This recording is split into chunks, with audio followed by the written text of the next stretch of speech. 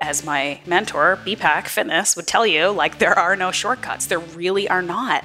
We love to think that there are. We love to think that the nootropics and the keto fast and like all this stuff is gonna sort us out quicker, but it's just about like understanding yourself and doing the hard work, and it takes time. You're listening to Muscle Medicine, where we debunk the myths in the health and wellness world to bring you the latest updates in exercise, rehab, and nutrition from industry leaders. Join your host, Dr. Emily Kiberd, chiropractor and movement expert, as she brings you simple, actionable tips to reach your fullest potential. Ashley Van Houten.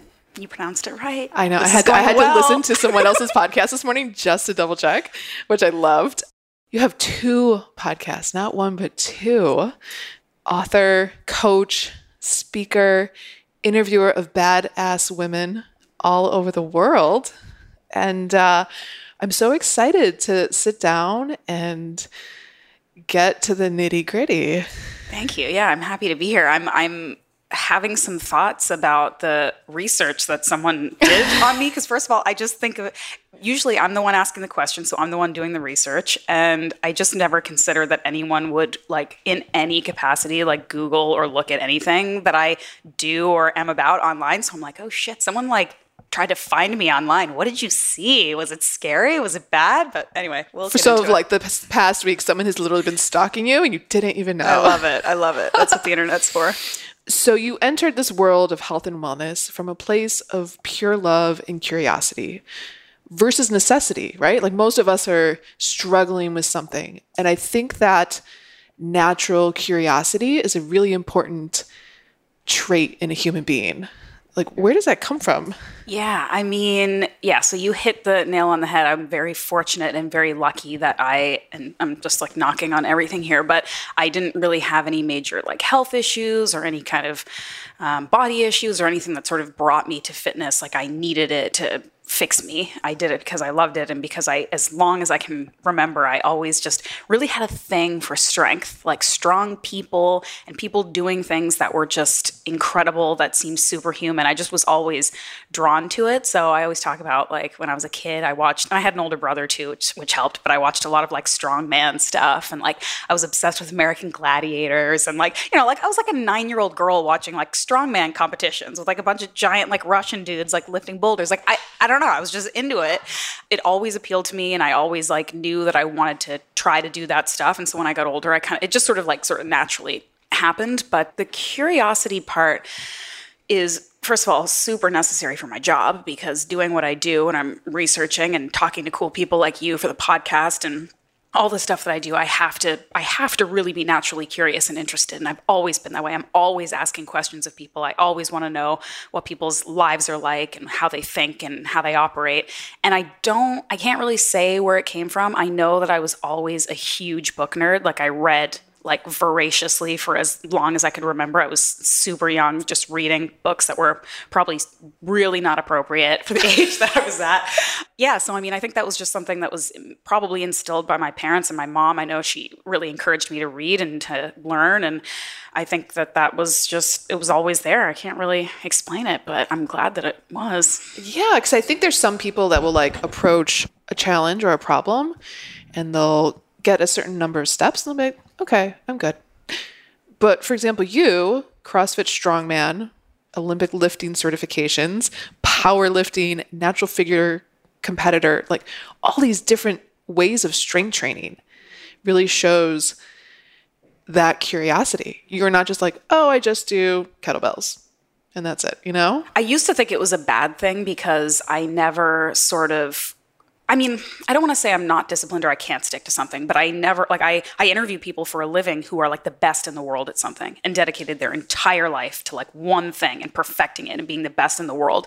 And there's a part of me sometimes that thinks like, man, like that's pretty awesome. That takes a next level of dedication that I don't think I have. And maybe that's one of the reasons why I love interviewing like super high performers so much, because I'm like, you got a little something that I don't think I have. I don't think I could stick to one thing, even if I loved it, and just perfect it in the millions of hours that it takes. I was always kind of more of just a generalist. Like I pick things and I explore them and I research and I work really hard and I kind of like hit sometimes like a level that's like good enough. Like I remember with CrossFit, I started like repping out muscle ups. And I'm like, you know what? I'm good now. Like, not like I'm going to stop and never do it again, but I'm like, I feel pretty good about it. And like, I got like a double body weight deadlift, which is in the world of powerlifting isn't that great, but I felt pretty good about it. And I was like, you know what? That's cool. Like, I don't want to break my back anymore. I'm good. And the bodybuilding thing, I made it to nationals. I did quite well. That's probably the sport I was the best at. And then sort of the next level required a commitment, both with like basically pharmaceuticals and also my time and energy that I just kind of wasn't prepared to do. But I've learned to look sort of at the bright side of it and think that there's a lot to be gained from being a generalist and being willing to be adaptable and change and do different things and not kind of get stuck in a rut, which can happen sometimes.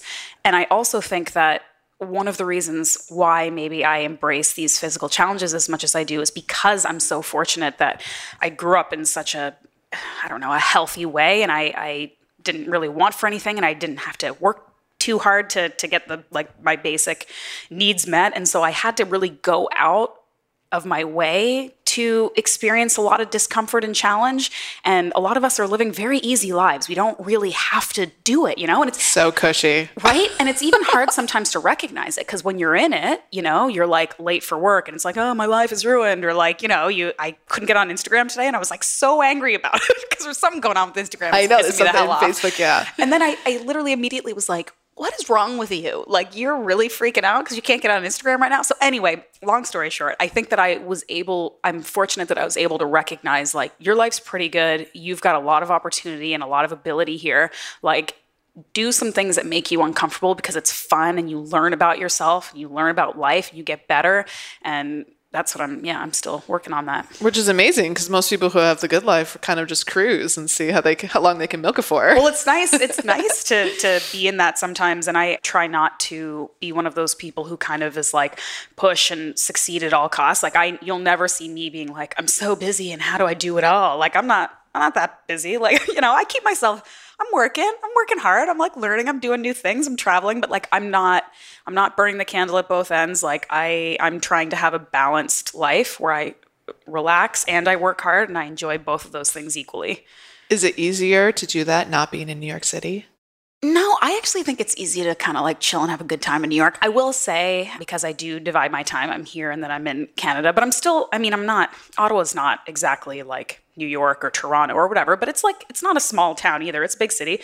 And I do feel like when I'm in New York for a long time, I do want to get away a little bit, but I'm still deeply in love with the place. Like I am still totally into the like summer hot garbage smell and like sweating my balls off. Like I'm still totally into it. Maybe not forever, but like right now, I love it. Yeah. So you kind of touched on the point of being like this idea of flexibility, adaptable, resilient. And you talk about being metabolically flexible, which I just saw you at, was it KetoCon? And I was like, is that what she's diving into now? Is this, because I know you have like the primal blueprint, like more of a paleo. So what does it mean for you to be metabolically flexible? Because I know you train clients and you do coaching and you probably instill all of those ideas into your clients that you work with. Yeah, it's a good question. And I actually, it's feeling quite topical right now because I did just get back from KetoCon and it kind of solidified a couple beliefs that I already had, and I feel like I have them even stronger now. And I don't want to piss off any keto people, but it's that I'm not really like into keto that much. But I have done a lot of research on it and I have experimented myself, and I think it's a very valuable tool for some people sometimes. I think this idea of metabolically flexible is really important for most people who, again, want to like perform and look good, but also live their life. And you have to be able to kind of like be flexible and roll with the punches. And if things come up, and if you have a birthday, and if you eat cake, and if you travel a long time, you don't eat for 20 hours. Like you have to be able to kind of do all of it. You don't want to be so reliant on whatever your diet methodology is that you fall apart if you don't have it, because stuff always comes up, right? So the KetoCon thing was interesting. Like, do you kind of care about this stuff, or you just sort of eat intuitively? Like, do you have like sort of approach that you do? I follow the Dr. Gabrielle Lyon method. Yeah, eat meat. Yeah, like high protein. I used to be vegan, vegetarian. How did that work for you? I felt like a crazy. It was like my insulin and glucose were like up, down, like all day. Yeah. Yeah. I mean, I also subscribe. Like, that's one of the reasons why Gabrielle and I got along like immediately, because we were both just like, eat some steak. But yeah. So anyway, I think that a great framework for like 99.9% of the world to start is paleo. You don't have to call it paleo, but it's, or Whole30, or just a whole foods approach, because if you cut out most of processed food, like, you're so far ahead of the game, period. Don't care about counting your macros or whether you're in ketosis or how much protein you're, just eat like real food that feels good to you. Because even if you and I are both doing paleo, it's probably going to look very different. Like, I always tell people there's like sort of plant-based paleo that people are into, which is like almost vegetarian with like a little sprinkling of protein here and there. And I'm like the opposite. I'm like carnivore paleo. Like, my plate will usually be like a hunk of meat and then some like delicious things on the side a little bit, you know? And that's what works for me. And I've done a lot of work experimenting with myself and how I feel and what works.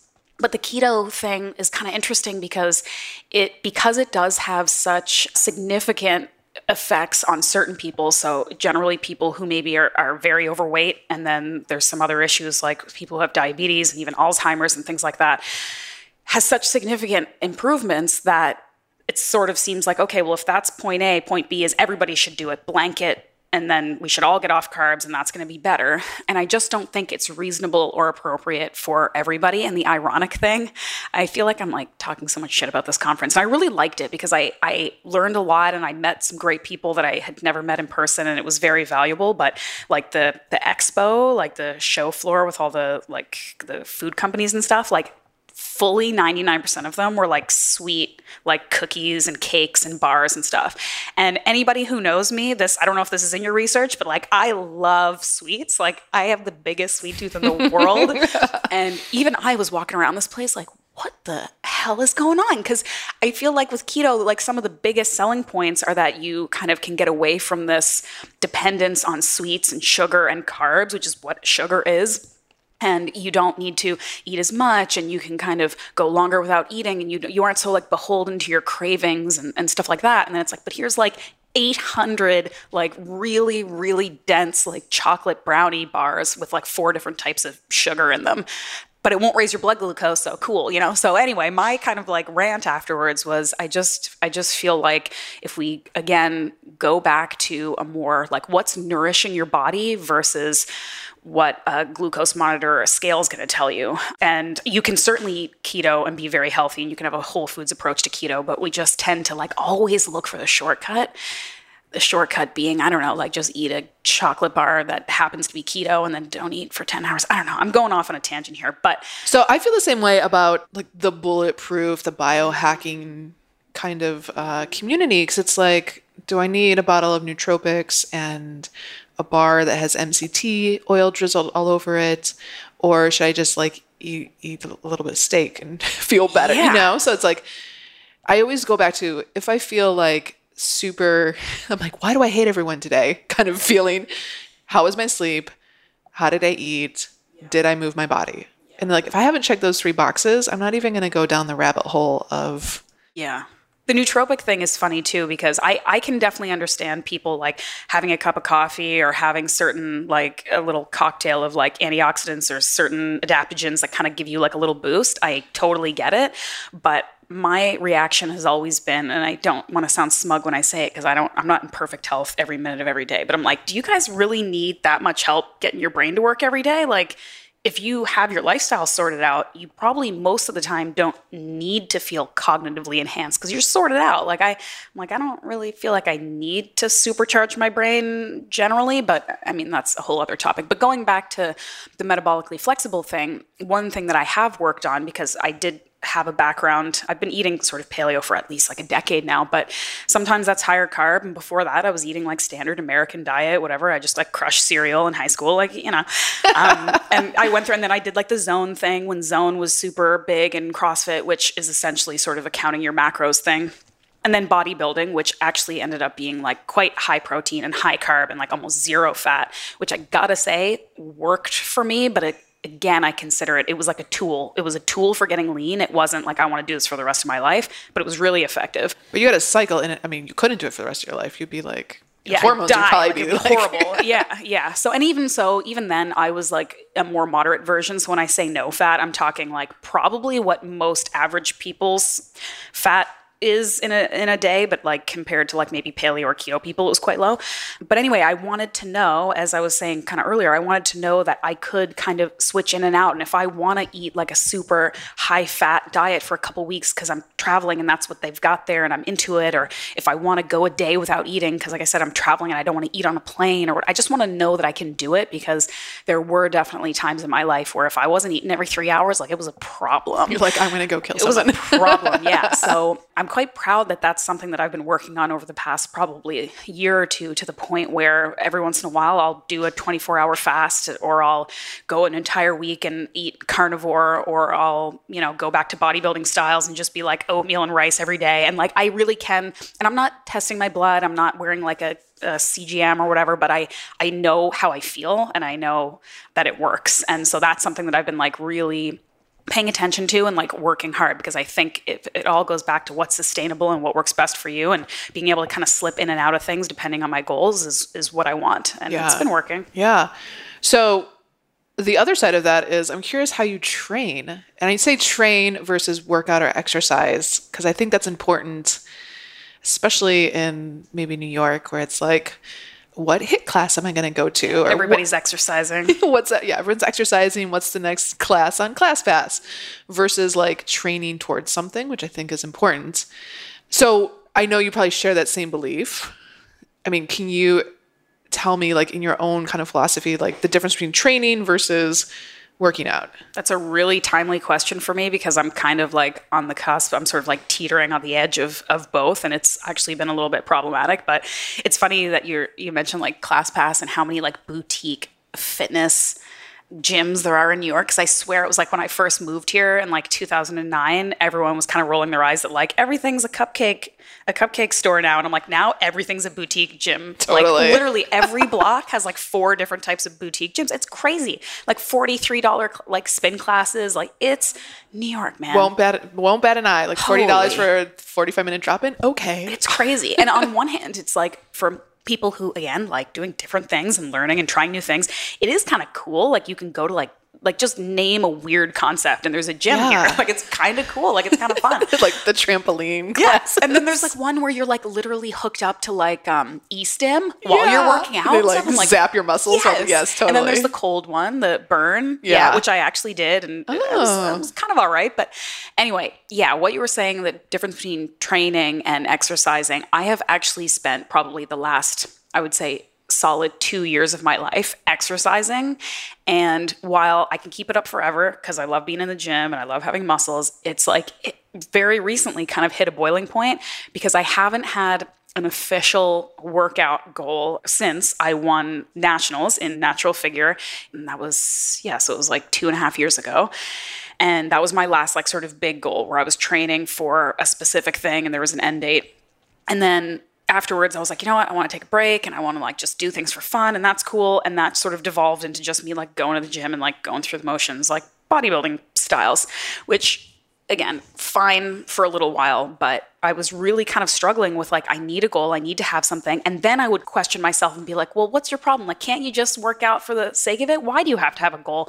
But I mean, I think we know, and from talking to so many sort of like high achieving and ambitious people, that like it is absolutely healthy to have a goal. You need to pick a healthy goal and you need to do it in a healthy way, but always having sort of something on the horizon is, of course, a very healthy way for your brain to work, because we're goal-oriented creatures, right? So I've created a new one for this summer. I love it. So on and off for like the past few years, I've been very into, well, even longer than that, I've had a great respect and interest in jiu-jitsu and sort of just martial arts in general. I'm a huge like UFC fan. I love watching it. And I've actually been like a UFC fan for probably like 15 years, at least probably 20 years. But it's weird. I never connected like I should do this, despite the fact that I tend to gravitate towards individual sports rather than team sports. Like I played a little soccer growing up or whatever, but it was swimming, it was powerlifting, it was bodybuilding. It was like all of these things where, of course, there's people helping you out, but it's still kind of like you take all the glory or the whatever the opposite of that is if you mess up. Yeah. Anyway, so I've been on and off doing jiu-jitsu and boxing, and it's so much fun. I love it so much. I'm learning a skill. I'm getting stronger. It's extremely powerful, those kind of, because you're learning how to defend yourself and take care of yourself and like knowing how to throw a proper punch. Like there's probably nothing that feels better than that. Like it's just amazing. So you can never watch like a boxing video again because you'll be like, nope, your punch form is sports, off. Yeah, like sports movies where you're like, come on, like you're not really doing. I mean, not that I'm any good, but like I've been doing it for a little while on and off. But the key word there is on and off because it's hard work. It's like very cortisol spiking. It's really intense. When I was doing jiu-jitsu like pretty regularly, it's like I'm covered in bruises at all times. Like can you do jiu-jitsu on and off? My impression from the jiu-jitsu people we see is they're like 4 times a week. If you want to get it down, you want to learn the form, you want to like kill it. And I'm like 4 times a week. Well, that's actually an interesting point because I literally just interviewed for Shrug Collective for my Muscle Maven Radio, one of the podcasts that I host, the founder of a company called Society 9. Her name's Lynn Lee, and Society 9 is a company that makes combat gear and gloves for women specifically because mostly, and this is what I've done, we buy like size small men's gloves, which are probably a nightmare, and they're like pink because they're just like, let's just create a couple of these for women, whatever. And she actually developed like really, really research-based, thoughtful products that are like based on the real like biology, physiology of our hands and stuff. Is super cool. But we had an interesting conversation about, and this is, I find this with like CrossFit and other sports too, but really even more so with like combat sports and martial arts, where there's a conversation where you can't do it casually. It's like, if you do this, like the end game is competing. It's like getting a belt, it's doing this. And again, go back to goals. That's great. But if your goal is to go train jiu-jitsu twice a week and have fun and like learn some things, that's a fantastic goal. So you're kind of right in that before, when I was doing it on and off, like it's not ideal because you're kind of in and out of it and you aren't drilling as much and you aren't like kind of getting that muscle memory. But it was, if I had done it anymore, I would have been like a nightmare because it really was physically stressful in a way that even when I was bodybuilding and like working out 2 hours a day, it didn't have the same effect. Long story short, so this summer, what I'm doing is I'm going to rededicate, and I'm only picking 3 months as a starting point. So a 3-month period where I'm going to exclusively train jiu-jitsu and boxing. And to do that, I set some parameters in place for my success. And one of those was to halt my current, like my Globo Gym membership so that I can't like wuss out and like go just like bench press instead. Cause I totally will. Like I'll get up and be like, I don't feel like rolling around with a sweaty stranger and like getting choked out. Like I'm not feeling it. So I'm just going to go to the gym and kind of half-ass my way through an aimless workout. And that's what I've been feeling for like the past little while. So I'm like, you know what? I'm going to set some goals in place. And I haven't even set yet, like, do I want a belt? Do I want to compete at some point? It's really just like, this is going to be my focus, is learning a skill and working hard and enjoying it. So I just before I came to meet you, I was at a boxing class here in the city that like almost killed me, but in a great way. It was great. What was it?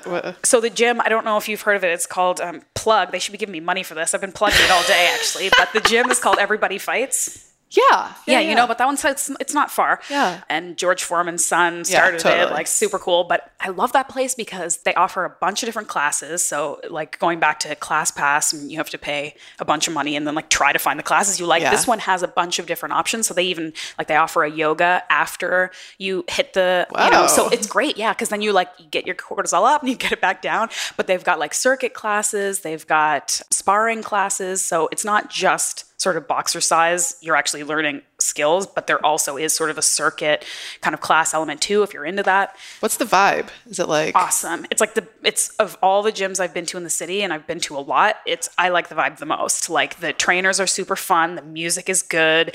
It's not like, you know, some of the classes that rely a little too heavily on smoke and mirrors, like literally, like they've got like lights and like, you know, like it's a little bit too much almost. I'm like, are you guys trying to make up for something?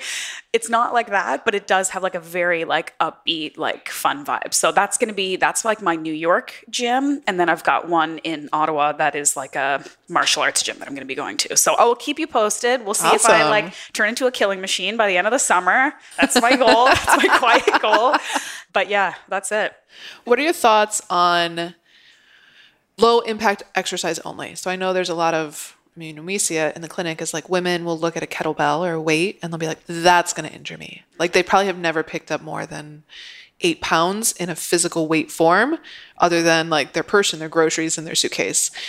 Because you've always kind of come from the background of like watching strong men. And like lift that thing. Who cares if it hurts you? Yeah, like they weren't like, where's Barbie's high heels? Yes. So like, what do you tell that woman? Or because I feel like one of my big things is like, you need strength. Like strength training is a non-negotiable, and it's a hard sell sometimes. Yeah, it is. And I sometimes forget that I'm in like a bit of a bubble where like it's more normal for me to be around women and men who are really kind of out there with their workouts and are really kind of challenging themselves. I forget that there are still so many women that are intimidated or just don't feel like they're being maybe included or spoken to in the conversation about like lifting heavy weights and some of the skill-based workouts and stuff. So it can be frustrating to me sometimes. And I still like probably once a month get somebody coming up to me in the gym. They're like, oh, like what kind of workout should I do so I don't get bulky? Like for real, that still happens. And I'll be like, hey, you can tell me honestly, like, do you think I'm bulky? And they're like, no, that's why I like came up to ask you. And I'm like, I'm lifting the heaviest weights I possibly can all the time, dude. Like just try it. It's fine.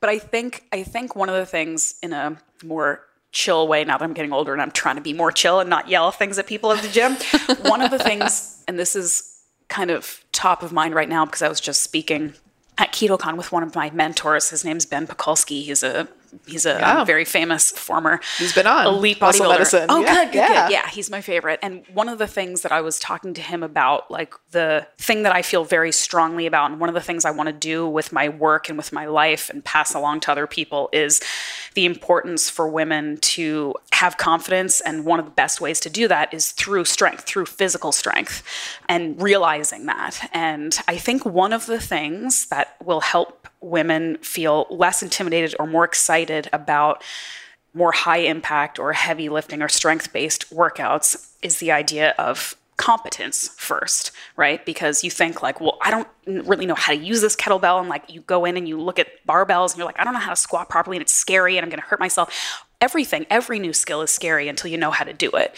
and that's not even just in the gym, that's in life. When you don't know how to use a computer program or whatever your thing that you're doing at work, I mean, it's scary until you know how to do it. And, I always think going back to the bodybuilding thing, like when I competed, the getting up on stage and like wearing nothing was literally the least scary part of it for me. And a lot of people are terrified of that, understandably. But my feeling was always, first of all, I'm not a super shy person. But my feeling was always that I did as much work as I possibly could leading up to that day. Like I did everything I could. So there's nothing left to do but just sort of enjoy it. Like when you feel, and I feel the same way about public speaking.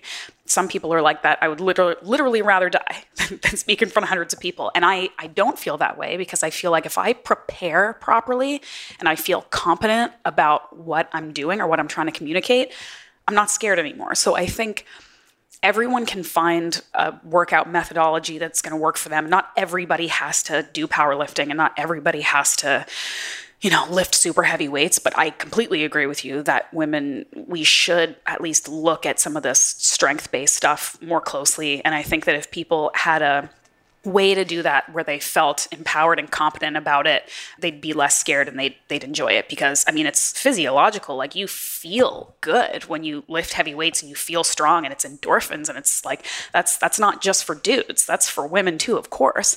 So I mean, maybe the short answer is just like play around a little bit, try a couple different things. When you kind of touch on something that's sort of appealing to you, maybe that's kettlebell, maybe that's CrossFit, maybe that's Barry's Boot Camp or whatever, get somebody that you trust, get a good trainer, like spend some time and really like develop the skill. Because then when you feel confident, like when I can go into the gym and I'm like, I know how to kettlebell swing and it feels good, then I just go in there and do it and that's it. I think that mentality is the 1% though.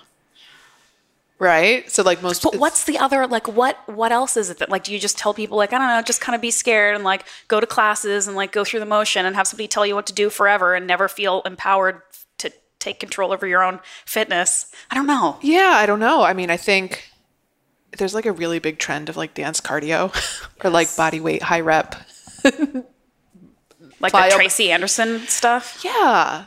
Yeah. I mean, there's so many spin-offs, right, of instructors that have worked at her studio and then create their own methodology.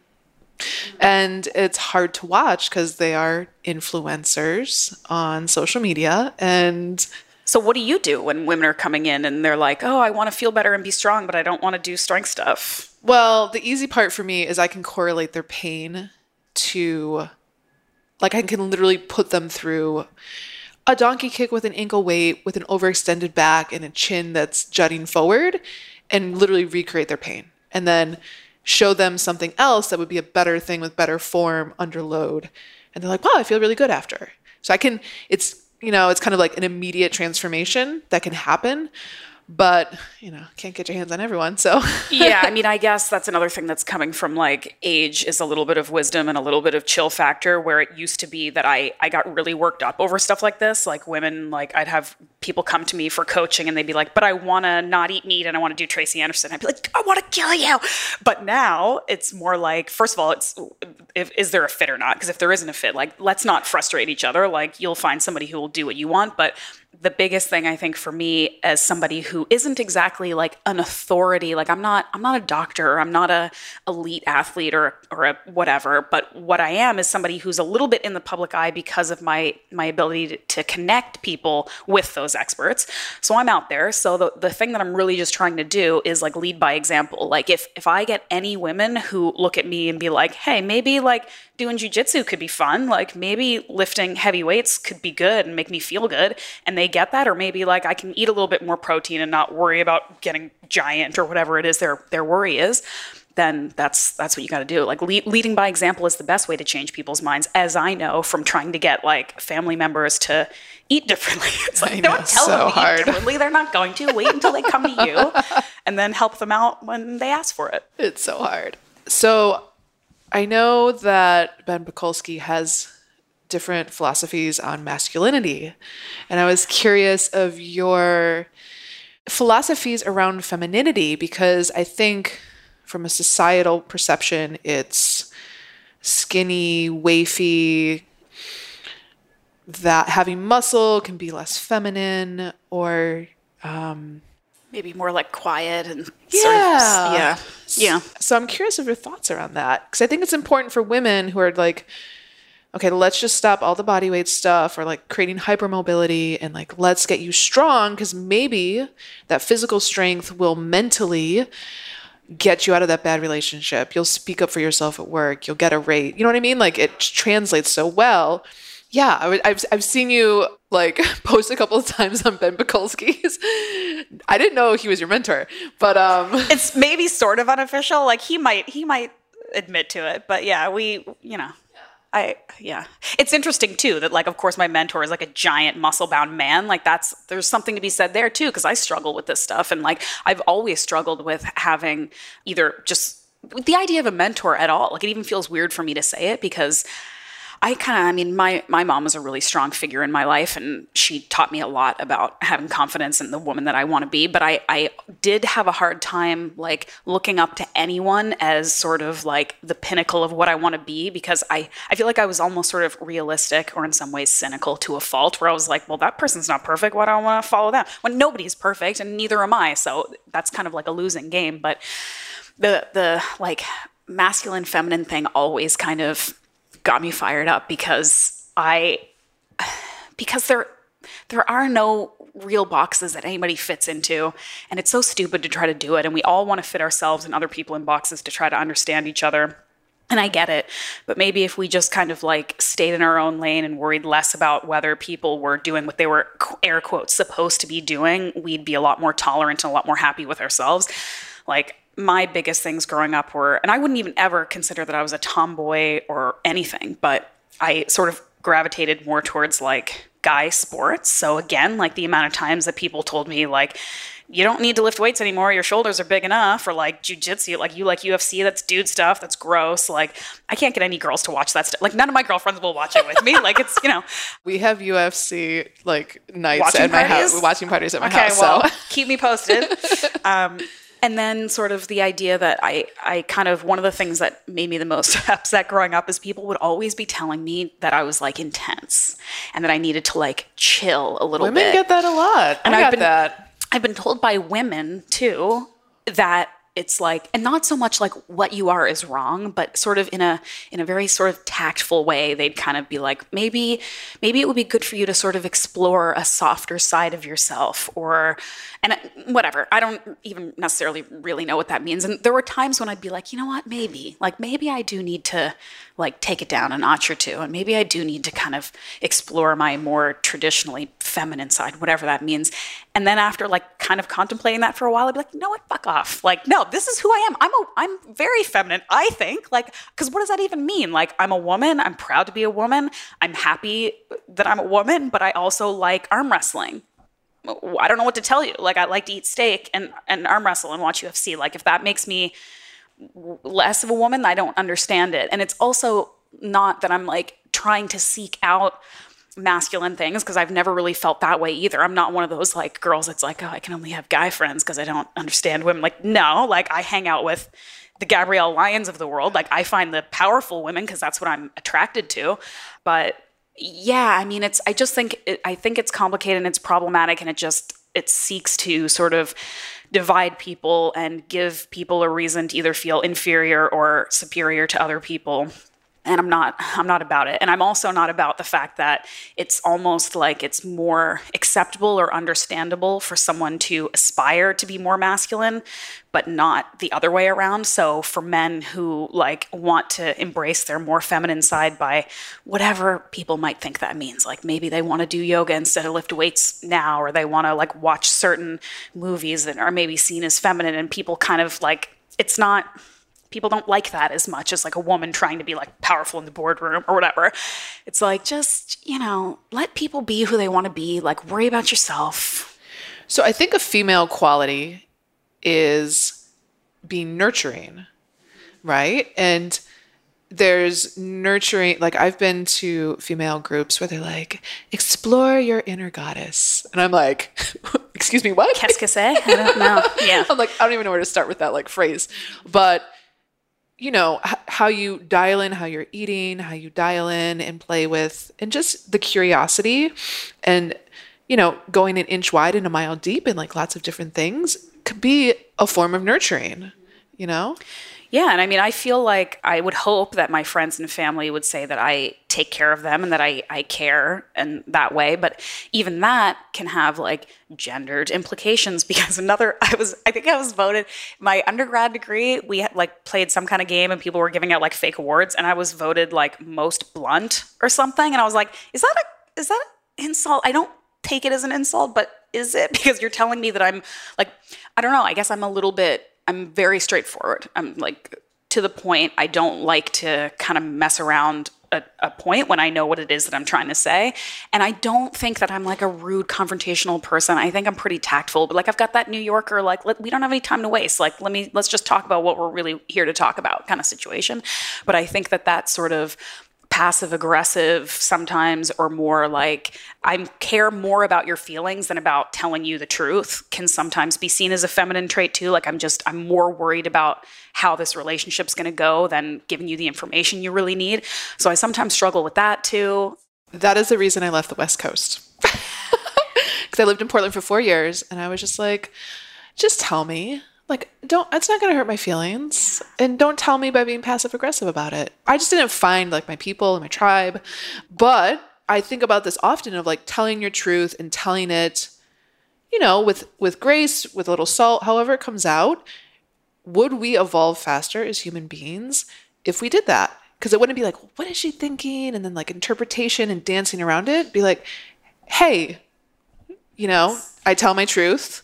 You tell me your truth. We're not going to take it personal. We're both grown-ups, and like, let's problem solve together. The tricky part about that, though, is that it takes a lot of security on every individual's part, because for me to tell my truth and to tell you how I feel, even in a tactful manner, I have to be respectful, and you have to be secure enough in who you are that you don't take everything personally, or that you know that it's not an attack on who you are as a person. So I think, again, it goes back to that sort of confidence, competence, happiness with yourself. And then you're not going to put venom out into the world, and you're not going to be mean for the sake of being mean to people. And you're not going to try to hurt people because you feel good and you want other people to feel good. But it's about sort of information sharing, not just like patting somebody on the back. you're not helping them, you know? But if you think of like all the high performers and the experts in their fields that you've interviewed on your podcasts, they all are their personalities and they own it, right? No one is kind of like soft and tiptoes around it. Like they're like, this is what I believe. These are my values. This is how we do things around here, right?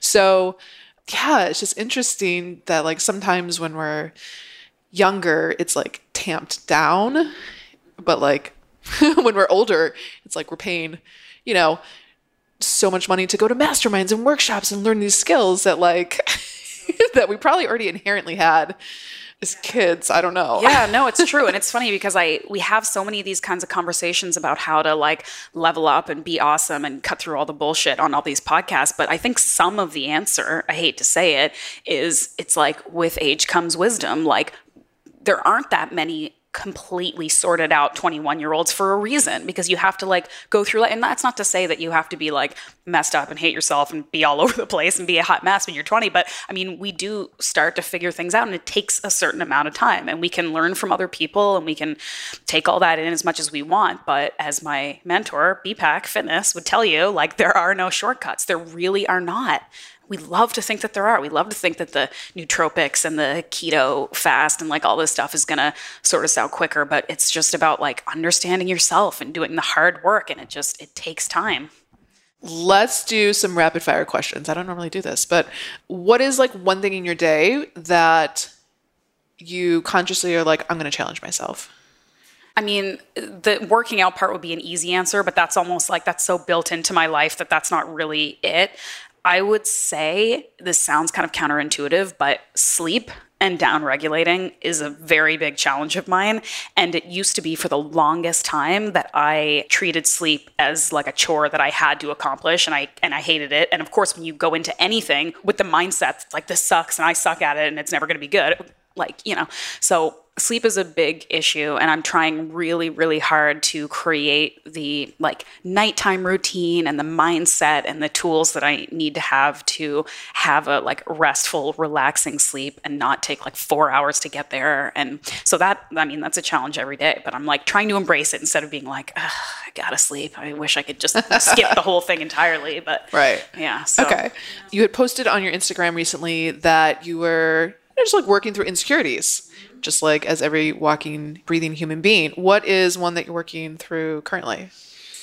Well, so this is kind of something that's actually quite topical and relevant and new right now. And I'm not going to talk about my giant arms because I already did that on my Instagram account, but yeah, that was my insecurity because I don't fit into any clothes. But no, a bigger, deeper one right now is I am in an industry and at a time in my life where I get to surround myself by super successful people all the time. And it's awesome. Like I get to hang out with Gabrielle's and the Bens and the just amazing people who have gone really far and done a lot of good things for people and have had a lot of success. And there are definitely times where I'm like, why am I not there yet? Why don't I have 200,000 Instagram followers, which is stupid. I hate that, but I still think it.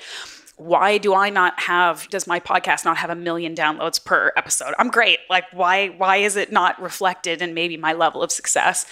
And I need to, first of all, check myself because that's kind of ridiculous, but also look at this situation that I'm in like an opportunity. Instead of thinking, why am I not as successful as these people? Think about how fortunate I am that I get to hang out with these people and I get to learn from them and I get to become friends with them and they can help me and I can get better. And there's people I'm sure out there who look at where I am and they think, how lucky is she that she's in this position? So it's about sort of gratitude and introspection and just sort of being grateful for where I am and continuing to kind of push and not be too comfortable, like we said at the beginning. I don't even really necessarily want to call it an insecurity because like this weekend I went to one of these dinners for the convention and it was all like the doctors and like big names and influencers and keto. And I was like, I feel like I snuck into this place. Like, you know, like everybody else is like so much more popular than me, but I didn't feel intimidated or like I didn't belong there. I was just like, holy shit, there's a lot of like really successful people around. Like I need to like level up my game. So that's kind of how I want to approach that. Yeah. Going off of that, like what does success look like or what does that mean to you? Success to me, and I think this is part of the problem, is I need to get more clear on that because just saying like, well, more Instagram followers is a stupid measure of success and doesn't even necessarily mean anything. I think more money for me. And I'm sure there's a level there. I don't need to, be super rich, but more money than I'm making now would make me happier. And I think a wider reach because I want to help and inspire more people. And I get comments and I get feedback and I get love from people all the time, and it makes me feel so great.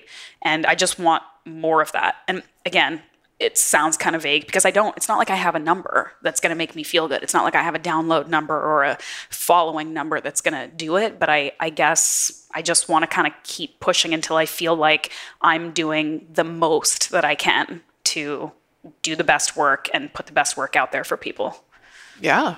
Yeah.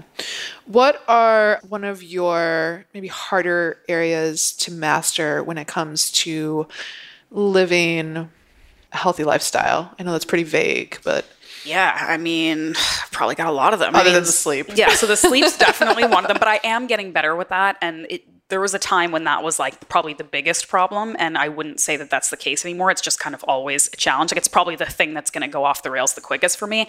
But probably the biggest thing, and I talk about this on social media a little bit, is finding whatever balance is for me, because as someone who is pretty ambitious and pretty type A, and I like to do all these weird physical goals and whatever, I have a much easier time almost being sort of like extreme and extremely dedicated than I do to just sort of like enjoying a normal life. Like I'll hang out with some of my like non-fitness friends and we'll like have drinks and stuff, and they'll have all kinds of like desserts and food, and they'll kind of like nibble on a piece of cake and like have a glass of wine and like be normal. And I'm like, what? Like I would rather not eat any of this than eat like one cookie. Like that's a problem that I have. And when I follow like a bodybuilding diet and I don't eat sugar for 3 months, like it's not a problem for me. I am zero drama because I have a goal and I have the steps that take me to that goal.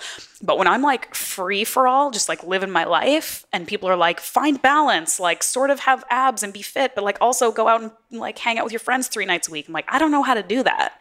I have a hard time with it. I struggle. Where does your discipline come from? It is like such a rare quality. I don't know if I'm not disciplined though. Like I feel like, I mean, I guess I am a little bit. I don't think I'm like super far on the extreme side. I think I'm like probably somewhere like just right of normal in terms of how much discipline I have. I mean, everybody says before you do a bodybuilding competition, like, oh, I'd never be able to eat strictly. I'm like, you definitely could. If you put enough like either money, or if you tell yourself you're going to get in a bikini in 3 months in front of a bunch of people, like I guarantee you probably could do it pretty easily. But I think I just have always, and maybe this again was like instilled by my parents, but I feel like when I say I'm going to do something, like I really don't want to be that person who backs out with a shitty excuse. I just don't want to be that person. And again, it goes back to the competence thing. Like if I have set a goal that I'm going to do this competition, I know that I'm capable of doing it. So what is the excuse? I'm just going to be lazy, or I'm just going to like wuss out because it's like a little bit hard? No.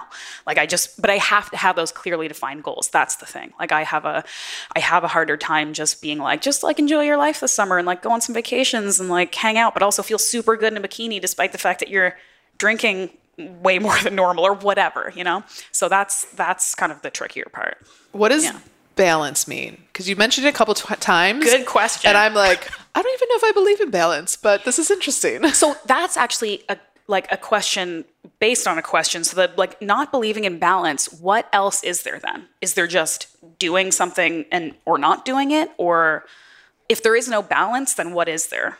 What's life if you're not trying? Because we're getting really esoteric now. Okay, but balance, I guess in terms of like fitness, health and wellness and fitness people, means that you are achieving whatever your fitness and wellness goals are, which in many cases are loftier than just lack of disease, right? It means like you're trying to achieve some pretty like high level goal, which usually takes an amount of discipline that isn't quote unquote normal, right?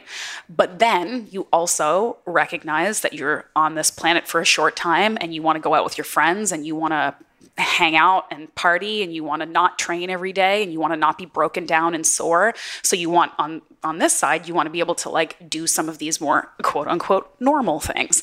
So how do you not tip the scales in trying to achieve both? Or can you, or is that impossible? I don't know.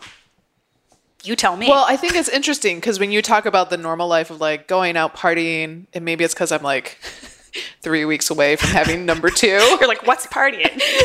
I'm like, that is not the opposite side of the scale, but I don't know what the opposite side of the scale is. And I struggle with it, especially like when I work a lot and then on the weekends, like the machine like slows down. And I'm like, oh my God, am I depressed or am I just having downtime?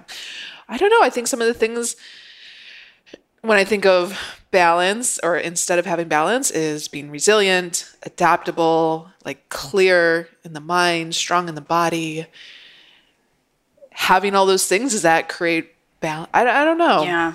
And I mean, I guess like to your point, yeah, like the other side of being super high performing doesn't necessarily mean like drinking and partying every night. It could mean having like a very balanced, healthy home life and being able to take care of your kids and take care of yourself at the same time. Maybe that's what balance looks like. But I guess it's just, I don't think it's a rare quality to always be aspiring for something else, like whether you're like super type A or whether you're a super fitness person or not. I think all of us in some facet of our lives either are trying to aspire for the next great thing, or if we aren't, we feel lost. So it's like this constant kind of push and pull between our comfortable lives where you don't actually have to work that hard or do anything. I don't have to do another competition or go to jiu-jitsu and get my ass beat every day. Like I don't have to do any of that stuff. I don't have to try to work harder in my career and make more money. Like I'm fine the way I am.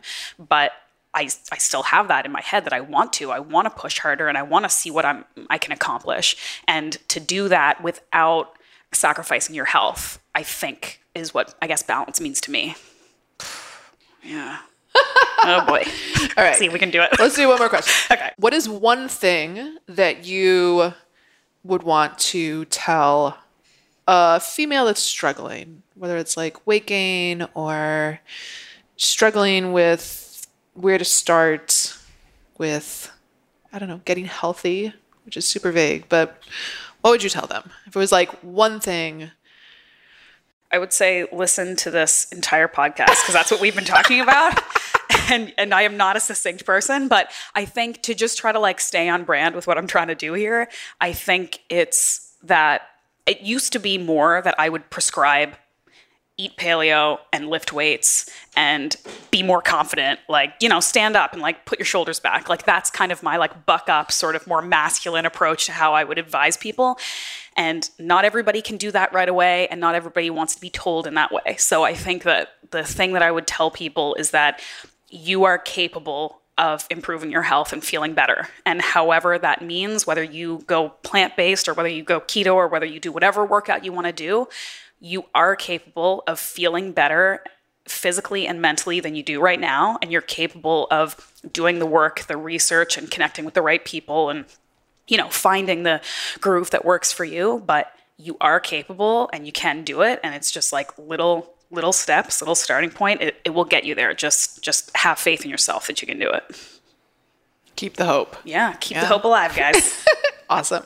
Thank you so much. It's so nice to sit down. This was really face fun. to face. Yeah, this is so much better than doing it over the computer. Yeah. If only we had like an unlimited funding to just travel all over to do Maybe that'll be my next goal. That's the next goal. Yeah. All right. Thank you, lady. Thank you. That's a wrap. I have 2 truths that I fully believe in. First, to be 1% better every single day. And second, all feedback is good feedback because it helps us grow. Why do I say this? If you're enjoying these conversations and you find this is adding value, send us some love by subscribing to Muscle Medicine Podcast on iTunes. And if you want to share your voice with the world and scream it from the rooftops and tell your friends, or you can just give us a little feedback so we can grow by rating and reviewing Muscle Medicine on iTunes. Thank you guys. So much gratitude. Dr. Emily Kibert here.